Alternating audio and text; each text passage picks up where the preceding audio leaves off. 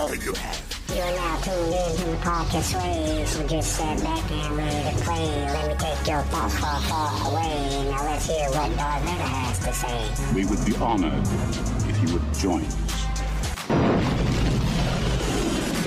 What's going on, far, far away family? How's everyone doing on this amazing day? Nothing new to report on our side of the galaxy. The Jedis are saving everyone and the Sith are having all the fun. Same thing that's always happening. We were able to get 2 episodes out last week, which was a task in itself, and because of how hard it was to do, this episode will be a little bit different. We're going to let the whole chapter play, then we will talk about it at the end. Plus, the news, rumors, and the quote for this week. Now let's get to the book, because when we left Bane last week, he had just killed the Blade Master Kas'im, so let's see what's going on with him now. There was neither time nor reason to mourn Kas'im's death. For all his use in the past, he'd become simply an obstacle in Bane's path. An obstacle that was now gone. Yet his arrival on Lihan had prompted Bane to action. For too long, he had separated himself from the events of the galaxy, seeking wisdom, understanding, and power. With the temple's destruction, there was no reason for him to remain on the unknown world. And so, he began the long trek through the jungle on foot, following the same path Kas'im had taken only hours before. He could have used the Force to summon another Rancor to speed him along, but he wanted time to think about what had happened, and how he would deal with the Brotherhood. Khan had perverted the entire Sith Order, transforming it into a sickly assemblage of mewling sycophants. He'd tricked them all into believing they could achieve victory over the Jedi through martial might. But Bane knew better. The Jedi were many, and they gained strength when united against a common foe. That was the nature of the light side. The key to defeating them wasn't fleets or armies. Secrecy and deception were the weapons to bring them down. Victory could only come through subtlety and cunning. Subtlety was something Khan lacked. If he'd been smart, he would have sent Kas'im to Lihan in the guise of a disgruntled follower. The Blade Master could have arrived with a tale of how he'd turned his back on the Brotherhood. Bane would have accepted him as an ally. He would have been suspicious, of course, but over time, his vigilance would have waned.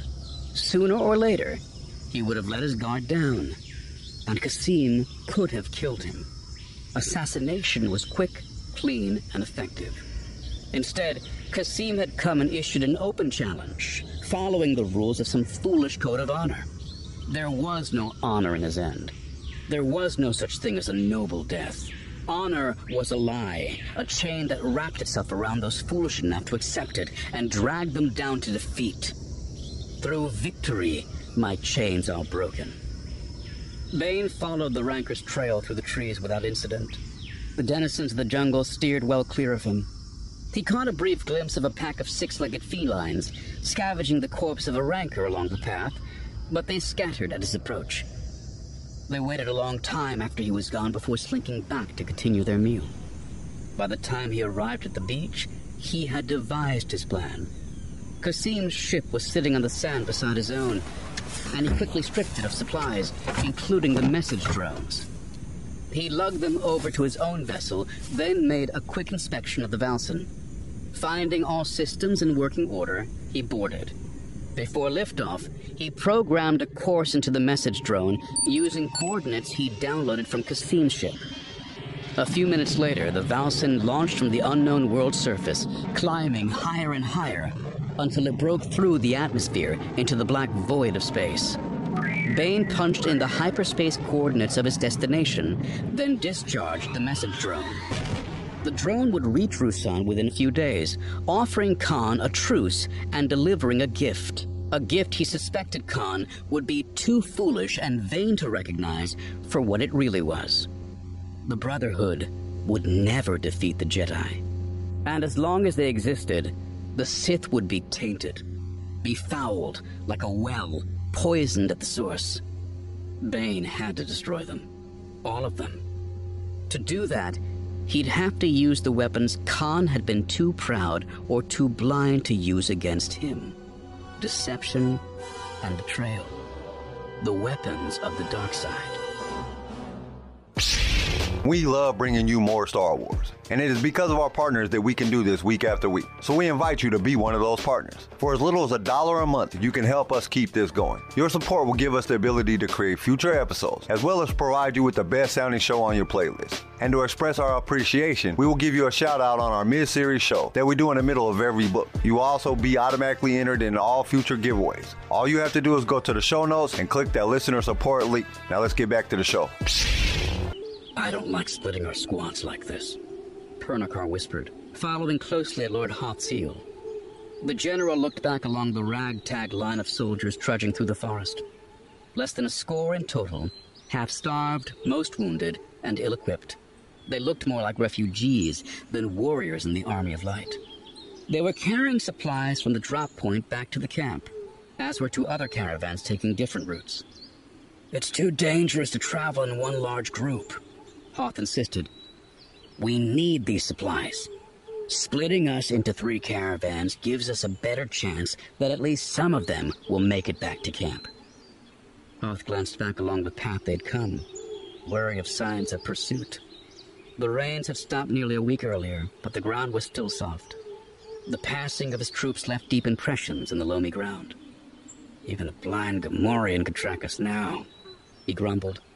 Silently, he wished for a return of the concealing rains he'd so often cursed these past few months, while sitting huddled and shivering beneath inadequate shelters fashioned from leaves and fallen branches. Yet he knew it wasn't trackers they had to worry about.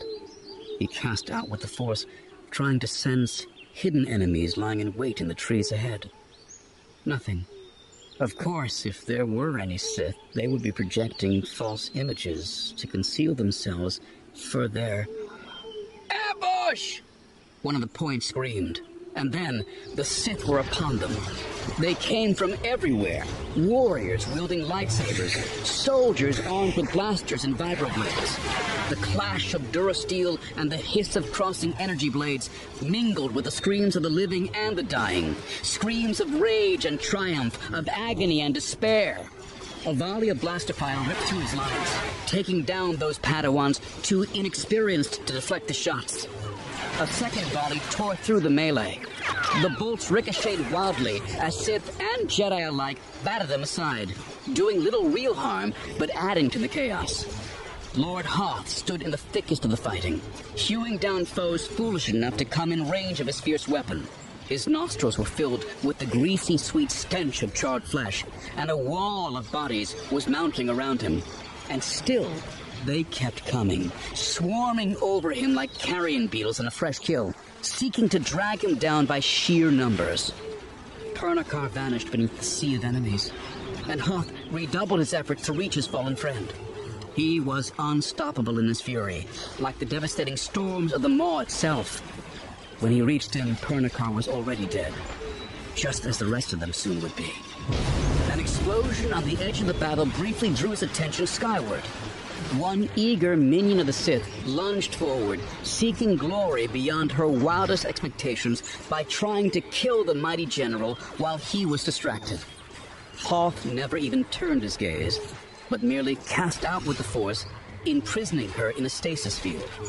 She stood helpless, frozen in place, until struck down by the careless follow-through from a vibroblade wielded by one of her own side. Her death barely even registered in Hoth's conscious thoughts.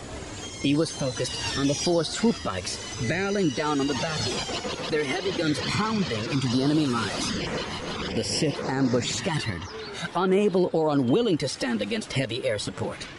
It took all of Hoth's Jedi training not to chase after them and hack them down from behind as they fled into the safety of the trees. A moment later, the swoops landed to cheers from the dozen or so Jedi still standing. Lord Valentine Farfalla, looking as fastidiously proper as ever, dismounted and bowed low before his general. "I heard you were bringing supplies, my lord," he said, rising with all the affected elegance of a Coruscant senator. "We thought we'd come give you an escort." "There are 2 other caravans," Hoth snapped. "Instead of standing here gloating, you should be heading out to help them." Farfalla pursed his lips in displeasure, a peevish, pouty expression. "We have other swoops escorting them already." He hesitated. As if considering whether to say anything more, Hoth shot him an angry look that all but screamed at him to remain silent. Despite this, or maybe because of it, he added, "I thought you'd be more welcoming to my reinforcements." "You've been gone for months," Hoth snarled. "While you've been out playing diplomat, we've been stuck here in a war." "I did as I promised," Farfalla responded coldly. "I brought 300 Jedi reinforcements. They'll be in your camp as soon as we have enough fighters to break our transports through the Sith planetary blockade." "Little comfort to those who gave their lives waiting for you to arrive," Hoth shot back. Farfalla glanced at the corpses scattered on the ground. Seeing Pernacar among them, his expression fell. He crouched down beside the body and whispered a few short words, then touched the fallen soldier once in the center of his brow, before standing up once more. "Pernacar was my friend, too," he said, his tone softer now. "His death pains me as much as it does you, General." "I doubt that," Hoth muttered angrily. "You weren't even here to see it." "Do not let your grief consume you," Farfalla warned, the ice back in his voice. "That path leads to the dark side." "Don't you dare speak to me of the dark side," Hoth shouted, jabbing an angry finger in Farfalla's face. "I'm the one who's been here battling Khan's Brotherhood. I know its ways better than anyone. I've seen the pain and suffering it brings, and I know what it will take to defeat it. I need soldiers, supplies. I need Jedi willing to fight the enemy with the same hatred they feel for us." He let his finger drop and turned away. "What I don't need is some prancing dandy lecturing me on the dangers of the dark side." "Pernacar's death is not your fault," Farfalla said, coming forward to place a comforting hand on Hoth's shoulder. "Let go of your guilt. There is no emotion. There is peace." Hoth wheeled around and slapped his hand away. "Get away from me! Take your blasted reinforcements and run back to Coruscant like the mincing cowards you are. We don't need your kind here." Now it was Farfalla who turned away, stomping angrily back to his swoop bag, while the rest of the group watched in silent shock and horror. He threw one long leg over the seat and fired up the engines. "Maybe the other Jedi will write about you," he said, shouting to be heard over the roar of his swoop. "This war has consumed you, driven you to madness. Madness that will lead you to the dark side." Hoth didn't bother to watch as Farfalla and the other swoops sped off into the distance. Instead, he crouched down beside the body of his oldest friend and wept at his brutal, senseless end. When Githany finally arrived, Khan had to keep himself from snapping at her. She had already seen him with his guard down, uncertain, unsure. He had to be careful when dealing with her now, lest he lose her allegiance, and he needed her more than ever. Instead, he spoke in a casual tone that held only a hint of icy disapproval beneath its surface. "I sent for you nearly 3 hours ago." She flashed him a fierce, savage smile. "There was a sortie going out against one of the Jedi supply caravans. I decided to go with them." "I haven't heard the reports yet. What was the result?" "It was glorious, Lord Khan." She laughed. 3 more masters, 6 Jedi Knights, a handful of Padawans, all dead. Khan nodded his approval. The tide of battle was ever-changing on Ruusan, and with the end of the rainy season, the pendulum had swung back in favor of the Sith. Of course, he knew it was more than a change of weather that had restored the morale of his troops and brought them a string of resounding victories. The Army of Light was fractured. Their numbers on Ruusan were dwindling. Valentine Farfalla was orbiting the world with reinforcements, but Khan's spies reported a rift between Hoth and Lord Farfalla that kept the newcomers from joining the fray.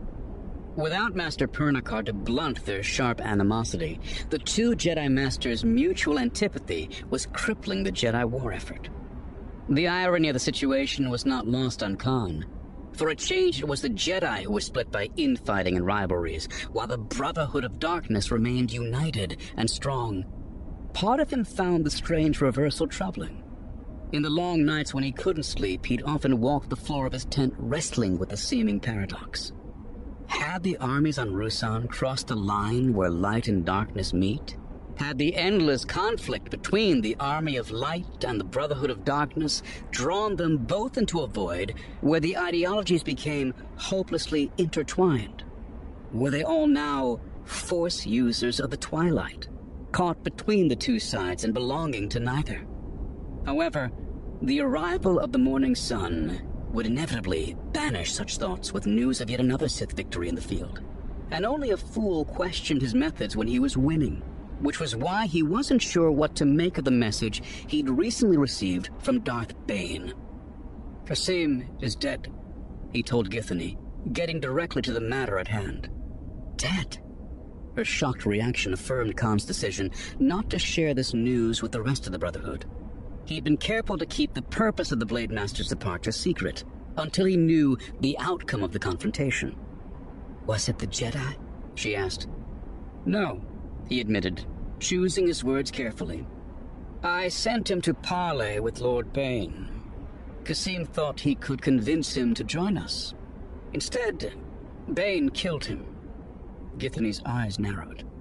"I warned you about him." Khan nodded. "You know him better than any of us. You understand him. That is why I need you now. Bane sent me a message." He reached over and flicked on the message drone sitting on the table. A tiny hologram of the heavily muscled Dark Lord materialized before them. Even though the details of his expression were difficult to make out at that size, it was clear he was troubled. "Kasim is dead. I killed him. But I've been thinking about what he said before he died." Githany gave Khan a curious look. He shrugged and tilted his head toward the hologram as it continued to speak. "I came here searching for something.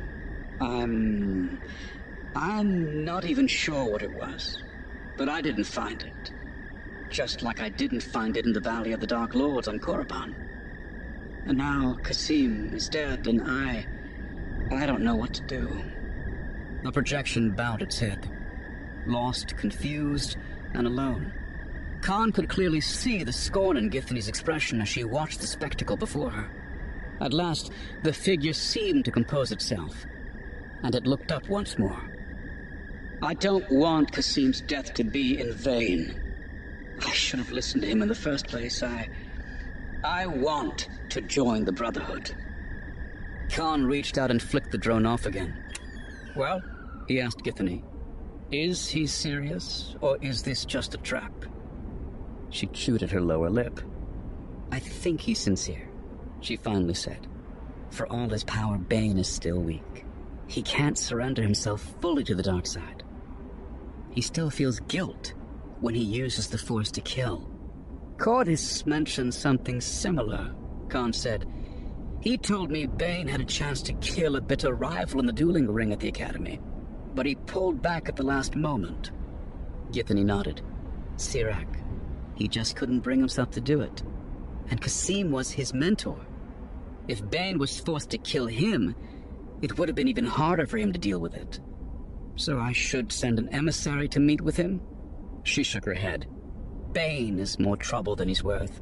He's vulnerable now, but as his confidence returns, he'll become as headstrong as ever. He'll bring dissension to the ranks. Besides," she added, "we don't need him anymore. We're winning. So how do you propose we deal with him? Assassins?" She laughed. "If he could handle Kasim, then I doubt anyone else will stand the chance against him. Anyone but me." "You?" Githany smiled. "Bane likes me. I wouldn't say he trusts me exactly, but he wants to trust me. Let me go to him." "And what will you do when you find him?" "Tell him I miss him. Explain that we've considered his offer and we want him to join the Brotherhood. Then, when his guard is down, I'll kill him." Khan raised his eyebrows. "You make it sound so simple." "Unlike Kasim, I know how to handle him," she assured him. "Betrayal is a far more effective weapon than the lightsaber." She left the tent a few moments later, taking the message drone and the coordinates Bane had sent along for the meeting. Khan had every confidence she'd get the job done, and he saw no reason to share with her the small package that had arrived in the message drone storage compartment. Bane had sent it to Lord Khan as a peace offering, a way to atone for Qasim's death. It wasn't much to look at. Text written on several sheets of flimsy, the writing cramped and hurried, as if it had been recorded while listening to someone else speak. Yet within its pages it contained a detailed description of one of the most fearsome creations of the ancient Sith, the Thought Bomb. An ancient ritual that required the combined will of many powerful Sith Lords. The Thought Bomb unleashed the pure, destructive energy of the dark side. There were risks involved, of course. That much power was highly volatile, making it difficult to control, even for those who had the strength to summon it. It was possible the blast could annihilate the entire Brotherhood, along with Hoth's Army of Light. The vacuum at the center of the blast could suck in the disembodied spirits of Sith and Jedi alike, trapping them side by side for all eternity in an unbreakable state of equilibrium at the heart of a frozen sphere of pure energy. Khan doubted he'd actually have need of such a weapon to finish off the Jedi here in Ruusan. After all, he was winning the war. Still, as he began his pacing for another long and sleepless night, he couldn't help studying the ritual of the Thought Bomb over and over again.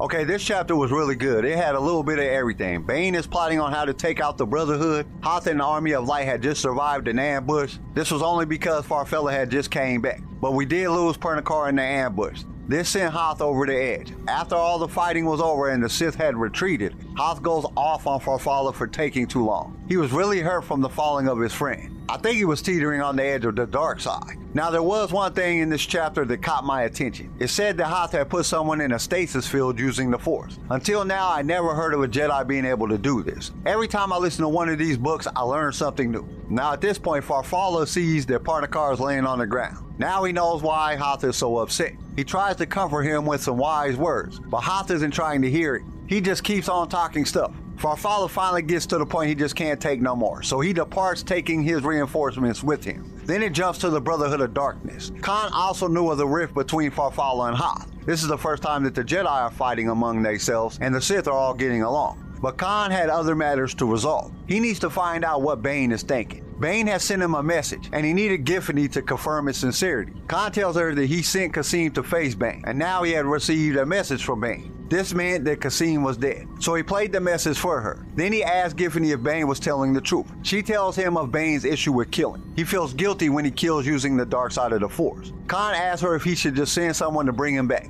Giffany, being Giffany, said he is not worth the trouble. She would go and take care of Bane once and for all. Then she leaves the tent with the coordinates to where Bane was at. But Khan had never shared the gift that Bane had given him. Bane had sent him the instructions to the Thought Bomb. And that's where the chapter comes to an end. I just wish it had more of a description of the battle parts. It was over so quick we really didn't have a chance to enjoy it. But what can you do? Now let's see what the news and rumor department has for us today. Okay, let's see here. Okay, we got to cover this today. A group of cosplayers have built a life-size replica of the Razor Crest. We have all used stock images and background replacement at some time. It just goes with the territory. But some people in Russia actually built a full-size replica of the ship for their backgrounds. Some might call that quite impressive. Others might call it over-excessive. Me personally, I think it is as cool as you can get. The model was reported to be 46 feet long and weigh more than a ton. Those dimensions were revealed by a Russian state-run news company. And according to the Moscow Times, the group's social media following provided the money for the project. They said that all of their Instagram followers had helped out.